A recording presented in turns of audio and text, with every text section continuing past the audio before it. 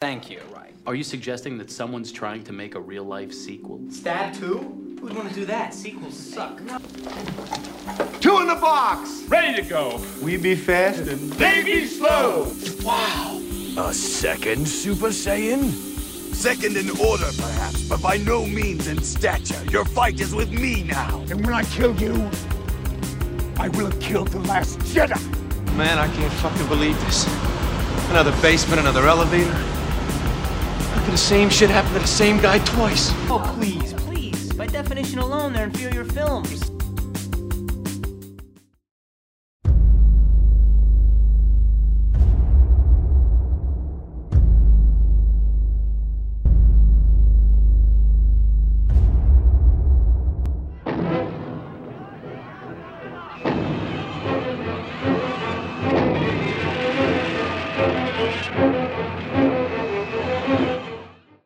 What is poppin', everyone? It is your host, Chris, here at Inside the Sequel, the podcast show where we talk about sequel movies that don't get enough love or attention, and we bring them to light here, and we give our respects, and just let you know whether we think they're better than the originals or not.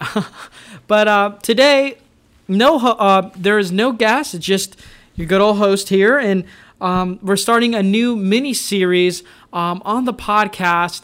So if you're hoping for other movies besides this genre for the next couple episodes, I totally understand.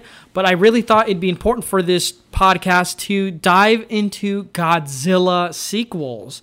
And for today's episode, we are talking about the 1955 sequel to the original Godzilla, Godzilla Raids Again.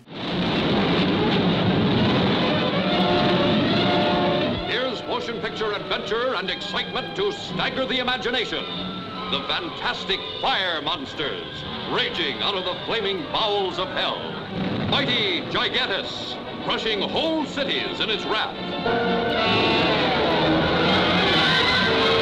And deadly Anguirus screaming its challenge of mortal combat. The Battle of the Ages. Scenes and sights and sensations beyond anything the screen has ever shown. Now, there is a new direction I want to take this podcast, at least temporarily, with the new Legendary Pictures Godzilla vs. King Kong coming out at the very end of March. I thought it would be a great idea for this podcast to talk about, because when it comes to ranking, my favorite number is usually 5. We will be talking about, in each week leading up to the new movie, 5 Godzilla sequel movies that I think you should watch before watching the new one. Now, we won't talk about the Legendary Pictures. Like, obviously, you need to see Godzilla 2014 and 2017's Godzilla King of the Monsters. But I thought for those, because I see a lot of buzz on Twitter and on YouTube and just in the news in general for Godzilla in this new movie, I thought it'd be a great idea, since I have gone through all of these movies for the most part, my recommendations of 5 Godzilla movies to watch before this new movie, just to get an appreciation, maybe an understanding of the Godzilla character. I could do King Kong as well, but King Kong really doesn't have that many sequels per se. Bruh. And I just think Godzilla's filmography is just so expansive, it almost maybe is intimidating for some people. And I'm kind of just here to give you just rundowns of each episode's movie that we'll talk about. And, these aren't my favorite Godzilla movies. Some of them are up there, but all of these are just going to be movies that I think you should watch leading up to the movie, because I just think it's an important one. And today I think is an important one with 1955's first sequel to the original Godzilla Raids Again. So why are we talking about this movie, and what does it mean to Godzilla? Well, without this movie, we wouldn't get another Godzilla movie until 1962 with King Kong versus Godzilla. So there was a long absence of Godzilla movies after this, because even though the 1954 Godzilla was so well received and highly regarded, there wasn't that many. There wasn't that much of a chanting for monster movies. So Toho Studios saw the success and the lightning in the bottle that they had with Godzilla, Gojira, that they made this movie 6 months after the first movie. So it was a quick quick turnaround to capture kind of the attention and the hype that Godzilla had created. So I think that's why this movie is definitely very important. Another reason this movie is really important to watch, I would say, is because it introduces the versus concept. Because obviously 1954's Godzilla, which you haven't seen, I recommend, obviously. Godzilla is this monster that starts destroying Tokyo, and it's just him. In this movie, in 55's Raids Again, the concept of Godzilla fighting another monster is introduced, and then is basically repeated on for the rest of Godzilla's history. So that's why I think this movie is very important. I also think this movie doesn't get enough, if it's a criteria of Inside the Sequel, because it doesn't get enough love or attention. I think it's very, passed off. I think most people are like, it's in black and white. It's, just called Raids Again. I don't know. I just don't hear enough clamoring and championing of Godzilla Raids Again. And I think, honestly, it's almost as good as the first one. It is a very, very well-made movie. I think it takes a few different tonal directions that I think works in its favor. So yeah, we'll be getting into Godzilla Raids Again in just a moment.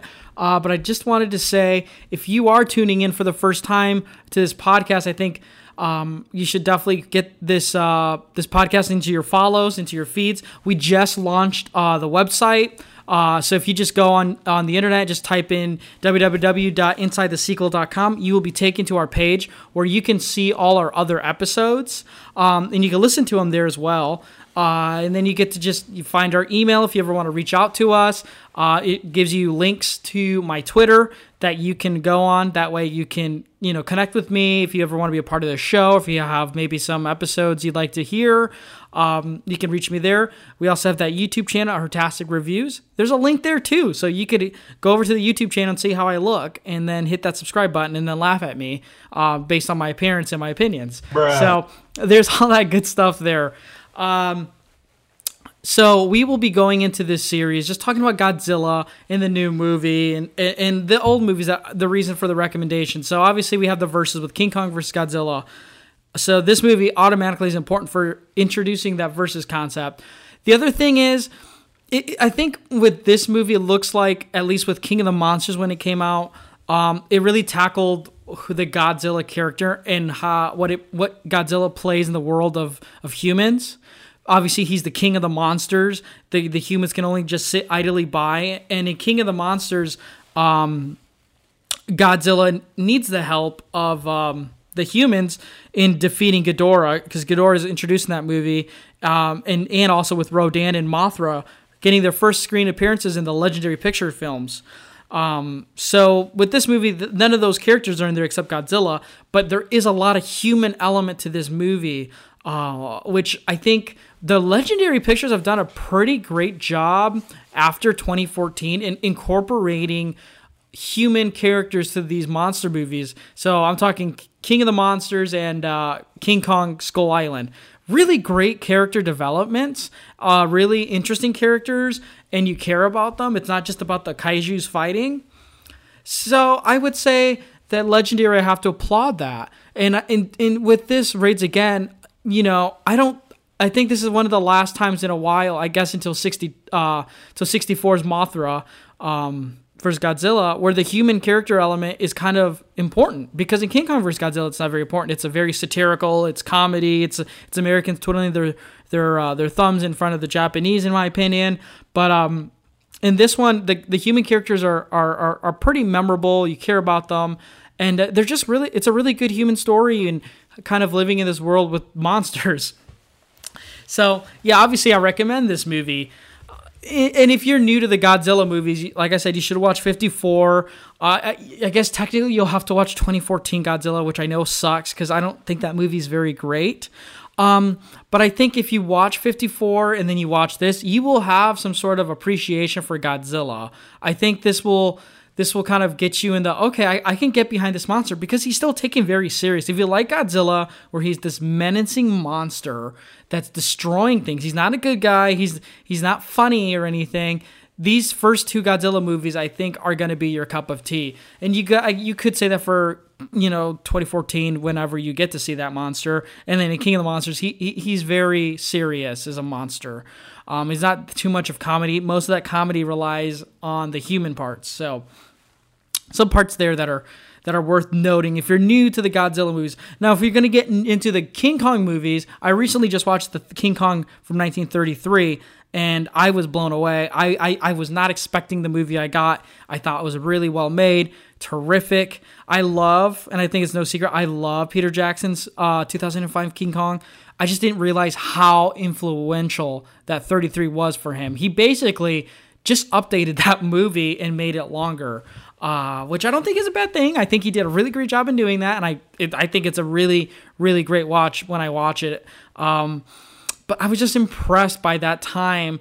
That kind of storytelling was implemented, and the violence in it and the creativity. I was very blown away by that King Kong movie, and I'm very much anticipating the 76 watch that I will be doing for King Kong.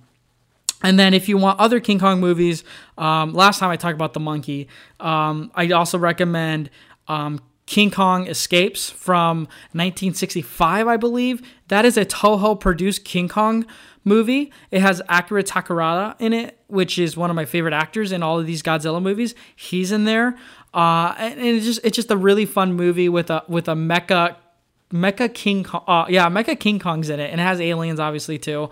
So I would definitely recommend that movie. It's a really cheap Blu-ray you can buy. I think it might be streaming. I'm not quite sure. And obviously Kong Skull Island is a great watch. So go there and watch those King Kong movies. But back to Godzilla. So why should we watch Godzilla Raids Again? Why is it considered a part of the Inside the Sequel catalog of sequels you should watch? I think just I think there's a lot of filmmaking to be applauded here. A 6-month turnaround for a sequel to a new property is impressive. You'll never see that again. I almost promise you that. I can't think of a sequel that comes out 6 months after the first movie, and it does very well. A lot of people thought it wasn't that great. I still think in the realm of Godzilla movies, most people overlook this movie. They just think it's kind of boring. It's a little too dated because it's not up the ante in the kaiju versus aspect. But I think it still did pretty successful. The thing was, most people who watched it, because they were excited for the first movie, I don't think they liked the tonal change. Obviously, the director Ishiro Honda, who did Godzilla from 1954, was not the director for this movie. He didn't want he didn't want a sequel to the original Godzilla. He was done with that. He made his statement. He was proud of it, moved on. Also, one of his best friends was Akira Kurosawa. So, really, really, really famous Japanese filmmaker who's made films like Seven Samurai, who's done amazing things for cinema. Him and Honda were collaborating. They were moving on. I mean, Kurosawa absolutely loved 54 Godzilla, and Honda was done with that. He was satisfied, which I totally understand. But Toho, being the studio that they're kind of like the Japanese Disney. They wanted to make more money.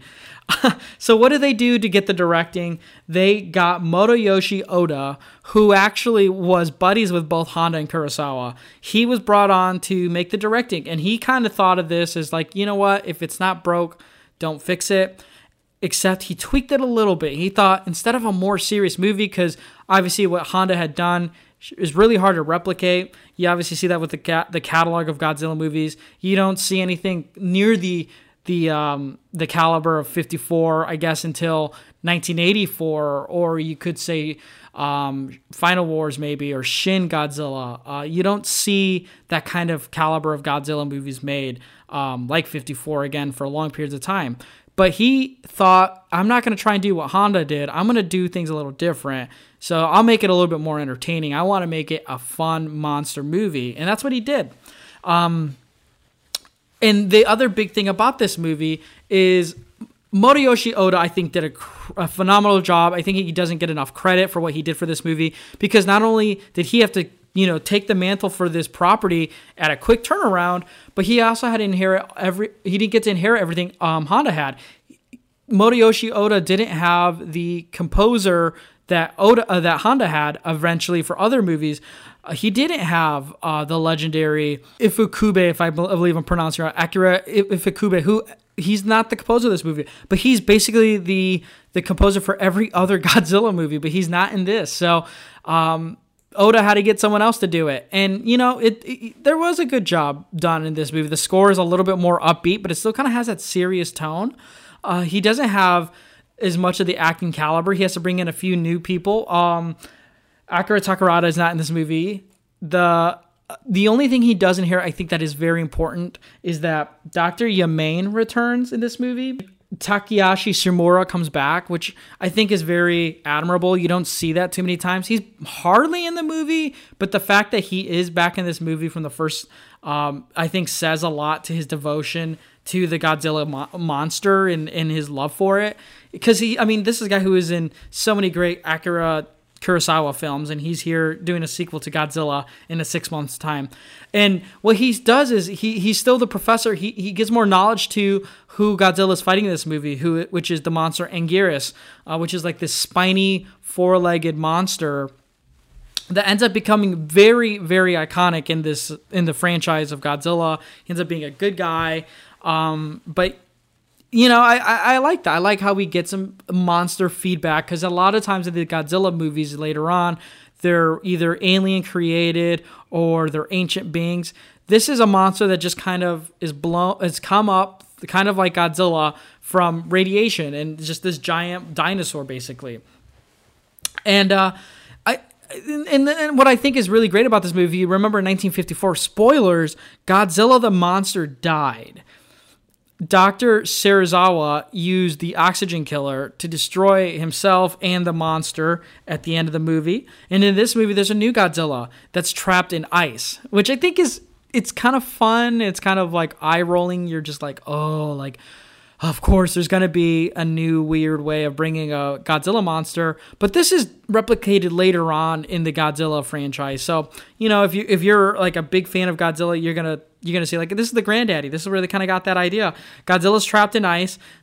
Two pilots, the main characters of the movie, who are Shoichi Tsukioka and Koji Kurabayashi, are the main characters. They're fighter pilots who actually discover the monsters fighting in the ice caps, and they try to attack the Godzilla monster. It doesn't work.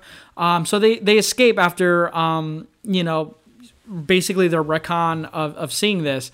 And what I love about them is they're buddies. They have a girl that's their friend as well, who they kind of have a romantic relationship with. Well, one of them does, which I think is Soshi, I believe. And it's just like a lot of banter. It's like these three people together trying to overcome the odds of this monster being rebirthed. And I think that's kind of, when it comes to Godzilla storytelling, the human elements aren't usually the strongest. They're usually pretty lackluster. They borrow from a different genre, and they're kind of funny. I mean, they have an aliens, for crying out loud, in most of these Godzilla movies, and this is just a full-fledged human story. And the fighter pilot characters I absolutely love. They're funny, they're brave, they're knowledgeable, they care about one another. And when they get the task of having to tell the military that these monsters exist, they aren't taken serious. Even though the Godzilla monster, obviously had been, proven that he exists, they have to come back and prove that there's more monsters alive. They kind of, identify them as like dinosaurs, which I think is kind of funny. But when Yamane kind of believes them, Yamane is kind of the believer, then the wheels start turning. But it's a little too late, because these monsters, Godzilla starts swimming back to the mainland to cause some damage, and Anguirus as well shows up, because these monsters are so big you can see them when they're swimming. They go to the Japanese city of I believe it's Osaka. I believe. Yeah, they go to Osaka to fight, and Godzilla, which I think is really great that Motoyoshi Oda does, is he doesn't tweak the Godzilla look that much. In this movie, the Godzilla suit is altered, but it still kind of looks the same. It still has the eyes and the dark, menacing, brooding look, moves slow. But the thing is that they fix the dorsal fins and they make the suit a little bit more flexible, because in the first movie, Godzilla is very stagnant and moves very slow. And in this one, he has to do a lot of sumo wrestling, basically. So they make the suit a little trimmer and a little bit more flexible. So he moves a lot more in this movie. But he still has that scary, sharp teeth, menacing look. And Anguirus kind of looks like this waddling little dinosaur with a tail and spikes. And the way they scream at each other and roar, it's still the Godzilla iconic roar. And and then Anguirus is the fun thing about Anguirus that I love is that his growl has always stayed the same. His looks always kind of look the same too. He's just like the old reliable, in my opinion, when it comes to these movies. I absolutely enjoy the Anguirus monster, and I love later on when he becomes Godzilla's partner in crime, basically, when they start doing 2v2 fights. But yeah, so they get into the fighting, and it's obviously shown that this is what the Godzilla movies are probably going to start looking like. It really wasn't shown. This was kind of like cut and revolutionary for its time, how Godzilla's movies were going to be and how they were fighting, because it's sumo wrestling. And I think it fits. People kind of think it looks kind of lame that they're fighting like this, but I think at the time you got to think that sumo wrestling was such a popular thing at its time that it makes sense that this is how these monsters are going to fight. But I mean, that doesn't go without problems, because I mean, Dr. Yamane had obviously in a really great conference scene explaining the Anguirus monster. He explains how this is like a legendary species that has a long time beef with the Godzilla monster. I think like adding that little backstory of drama fits. Also, this movie gets a little violent at times for the human characters. There's like they're transporting like inmates and they escape, and there's like a huge chase scene, and then from there it's just like all this chaos is happening because Godzilla shows up. They try to black out the Japanese city to hopefully convince Godzilla that there's no one there that's worth attacking. He still does anyway. These inmates start escaping and ruining everything, and then Anguirus shows up. It's just it's just like car chase scenes. It's like a drama pause to see what Godzilla's gonna do, and then emergence with flares. And what I love about these early Godzilla movies are that the effects are like there's such miniature scale. You can tell that they're little placements, which I think is still kind of adorable, and I think it's very charming. So, you see these little like military trucks, I guess, shooting at Godzilla. Godzilla emerges and just starts squishing them. You can see like little miniature people inside of them at times too, which is kind of fun. And then Anguirus shows up and they start fighting. They topple down a Japanese castle building, and they just start fighting. And what interesting is about this movie is Godzilla uses his hydro bomb, or his his atomic breath, and like it doesn't show any indication. Usually in all the other installments, it shows like his dorsal fins kind of flaring up, changing colors, or turning brighter or darker. This one, he just shoots it on will, which is kind of crazy. You got to remember, this is a different Godzilla character previous to the first one and different to the latter ones. It's just kind of its own monster because it's trapped in ice. So he starts fighting Anguirus. But Godzilla kills Anguirus, actually, and which is funny because Anguirus will show up later on. But Godzilla kills the monster, and the humans think maybe the fight's over. Like, all right, like he's left, we're good to go. Obviously, there was a lot of injuries that were given, and when Godzilla has left and everything's said, the main characters Hiroshi and when the characters Soyochi and Koji find out that Godzilla had destroyed a few military submarines when he was on his way out, they have to go out and look for him with the military. So they have to hop back in their fighter planes, which a lot of the characters they kind of say like that's kind of dangerous, but it's a lot of respect that you're doing this. They go out and they start to search for Godzilla. They go back to the ice caps where Godzilla was first found, and they begin an assault basically on the monster. And it kind of turns into like a King Kong finale where these fighter jets are like shooting Godzilla and he's kind of on the ice, but it's not doing much. He's just destroying them there, one by one and picking them off. It gets pretty intense, but this is one thing I really think the strong suit of this movie is. It really gets you invested in the characters, so you really get attached to them. So when the character Koji Kobayashi, kind of like the funny third character of the movie, one of the fighter pilots, he starts to notice that nothing is working to just stop the Godzilla character. They drop bombs on him. It's not working. But so what he does is he distracts Godzilla, and he gives the idea to all the fighter pilots by he's about to be killed. He crashes his plane into the mountains of the snow, and it starts to the rest of the military starts to realize his sacrifice is that they could probably cause an avalanche to bury the Godzilla monster. So what they do is instead of shooting bombs at the monster itself, they start shooting it at the ice caps, and eventually it works. So they shoot it at the mountain, and it buries Godzilla in the snow. And they use it a few more times on him, and eventually he gets trapped in these ice caps and gets frozen and buried in snow. You can hear Godzilla's terrorizing roar, and that's kind of how you know that that's where his demise is.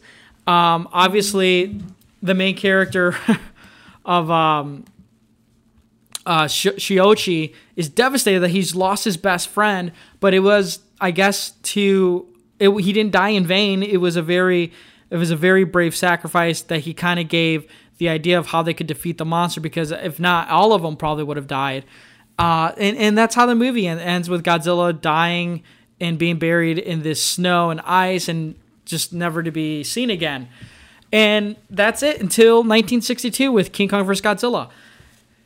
I know I kind of explained the movie kind of quickly, and in layman's terms, it sounds pretty short. It kind of is, because it's like under 90 minutes. It's like 80 minutes long. This is a very quick movie, but that's what I think is its strong suit. It's a very quick point A to point B movie, but it has a lot of development that it didn't need to have that makes it so much better. Also, I think the technical work needs to get applauded in this movie, because at its time, remember, this is 1955. These are all new things. When Godzilla is fighting Anguirus, this is original stuff. They're like, you know what? Sumo wrestling's popping. Let's go ahead and throw it in. And, you get some sound effects when they're fighting. I will say, though, the fighting sequences look a little awkward in this movie, because the background information to this, Oda wanted the fights to be in slow motion, which I guess the runtime would have been a lot quicker. But one of the cameramen, I don't know what he was doing, but he accidentally damaged the lens, and it actually made the scenes accelerate in fast motion instead of slow motion. So when you're watching the movie, they look like they're moving really fast next to each other when they're fighting.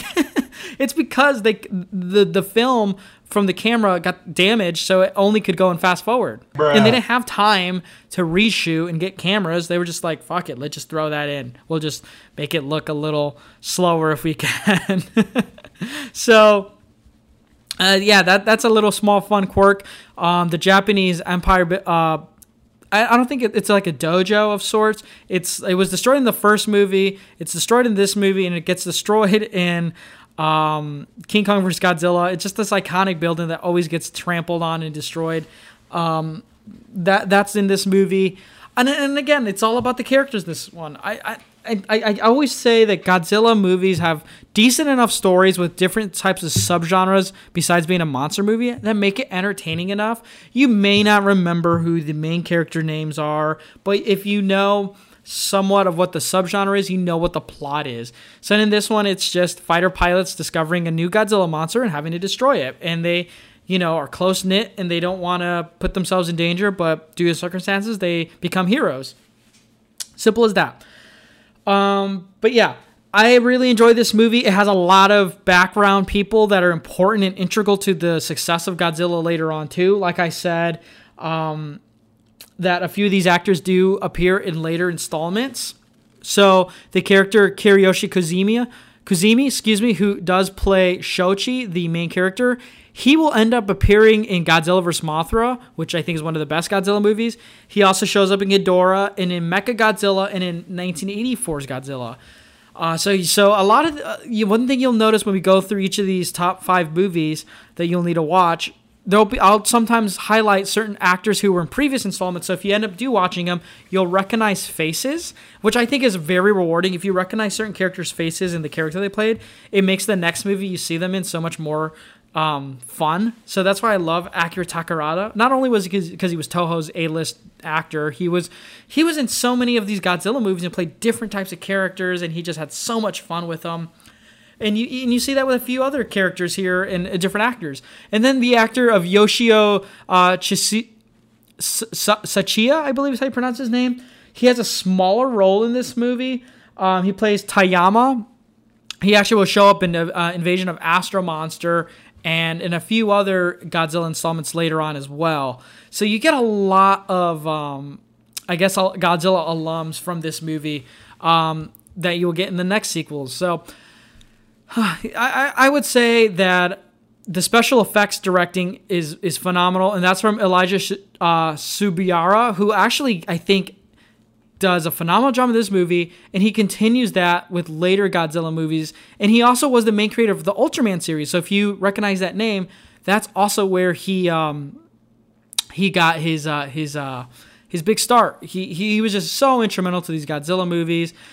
He was just so fascinated with monsters and sci-fi, and that's the reason he did this stuff.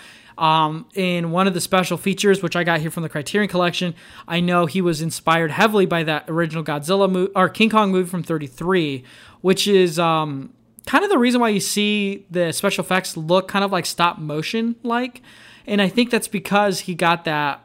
I'm trying to think, that inspiration from those movies. And I mean, he is just embedded in Godzilla lore because he's just in so many movies. He also does a lot of phenomenal works in Akira Kurosawa films. Like he was in Throne of Blood, he was in Seven Samurai, Hidden Fortress. You can't watch a Godzilla movie or a Japanese movie from the 60s on through the 70s without seeing Eija Subiara's name. He's just so embedded in just Japanese cinema, and that I think that's another reason that you should give these Godzilla movies a chance. Is when you watch the special effects, the movie making of this movie is so evident. It's so unapologetic, but also cherished at the same time. It's one of the few movie franchises outside the horror. I mean, it is like in the realm of horror movies, I guess you could say, at least some of these early installments. And a lot of times in horror movies, you can see, like Tom Savini, obviously, you see like these special effects artists putting in their heart and soul and just cherishing these monsters, these effects, these scenes in these movies. And you can, as someone who watches them, you can just see and applaud that movie making. And I think a lot of times when we watch movies, we really have to applaud like the script writers or the directors. But I think like special effects artists, music composers that are outside the main three of like Hans Zimmerman, John Williams, and like Howard Shore. You don't hear too many other composers that get that kind of love. But I feel like Akira Ifukube should get that love for the Godzilla movies. He doesn't do it here in this movie, but in later movies, I think he does deserve that. Also, shout out to Jerry Goldsmith as an underrated, possibly, composer. I think he is pretty well known and popular, but you just shout out Jerry Goldsmith there for a quick sec. I gotta say, Godzilla Raids Again is just a really great movie. I think it's short enough that you'll appreciate it. If you don't like it, you're not ruining your entire day. It doesn't take that long to watch. And if you like the 54, do you kind of want to watch a sequel that's in its same vein? This is a really good one. I think sometimes when people think, oh, after Godzilla, I gotta watch King Kong vs. Godzilla, or I gotta watch like Mechagodzilla or something, they just dive right into it. I feel like that could hinder some people because it's just a complete departure. And I mean, that's part of the reason why Honda left for multiple times throughout Godzilla's reign. But Godzilla Raids Again, I totally recommend this movie. You get a lot of sweet stuff, and you get I will say a lot of the things this movie does gets improved on in a few other movies, but because this was the first movie to introduce a lot of ideas, I think it does very well in that way, kind of setting the bar. So yeah, that's you know how it is with me when it's just me here and there's no guests. It's just, they're going to be quick, they're going to be sweet and informative episodes here. So that's my take on why you should watch Godzilla Raids Again from 1955. It's also very accessible to watch. You can watch this on the HBO Max streaming service. You can also watch a lot of Show era films. But here's what I will say. You should maybe take these recommendations. Each week we're going to have a Godzilla movie recommendation that you need to watch. And they're going to, and I not only put what I think of in importance and what it means for the next upcoming movie that's coming out, but also on ways you can watch it.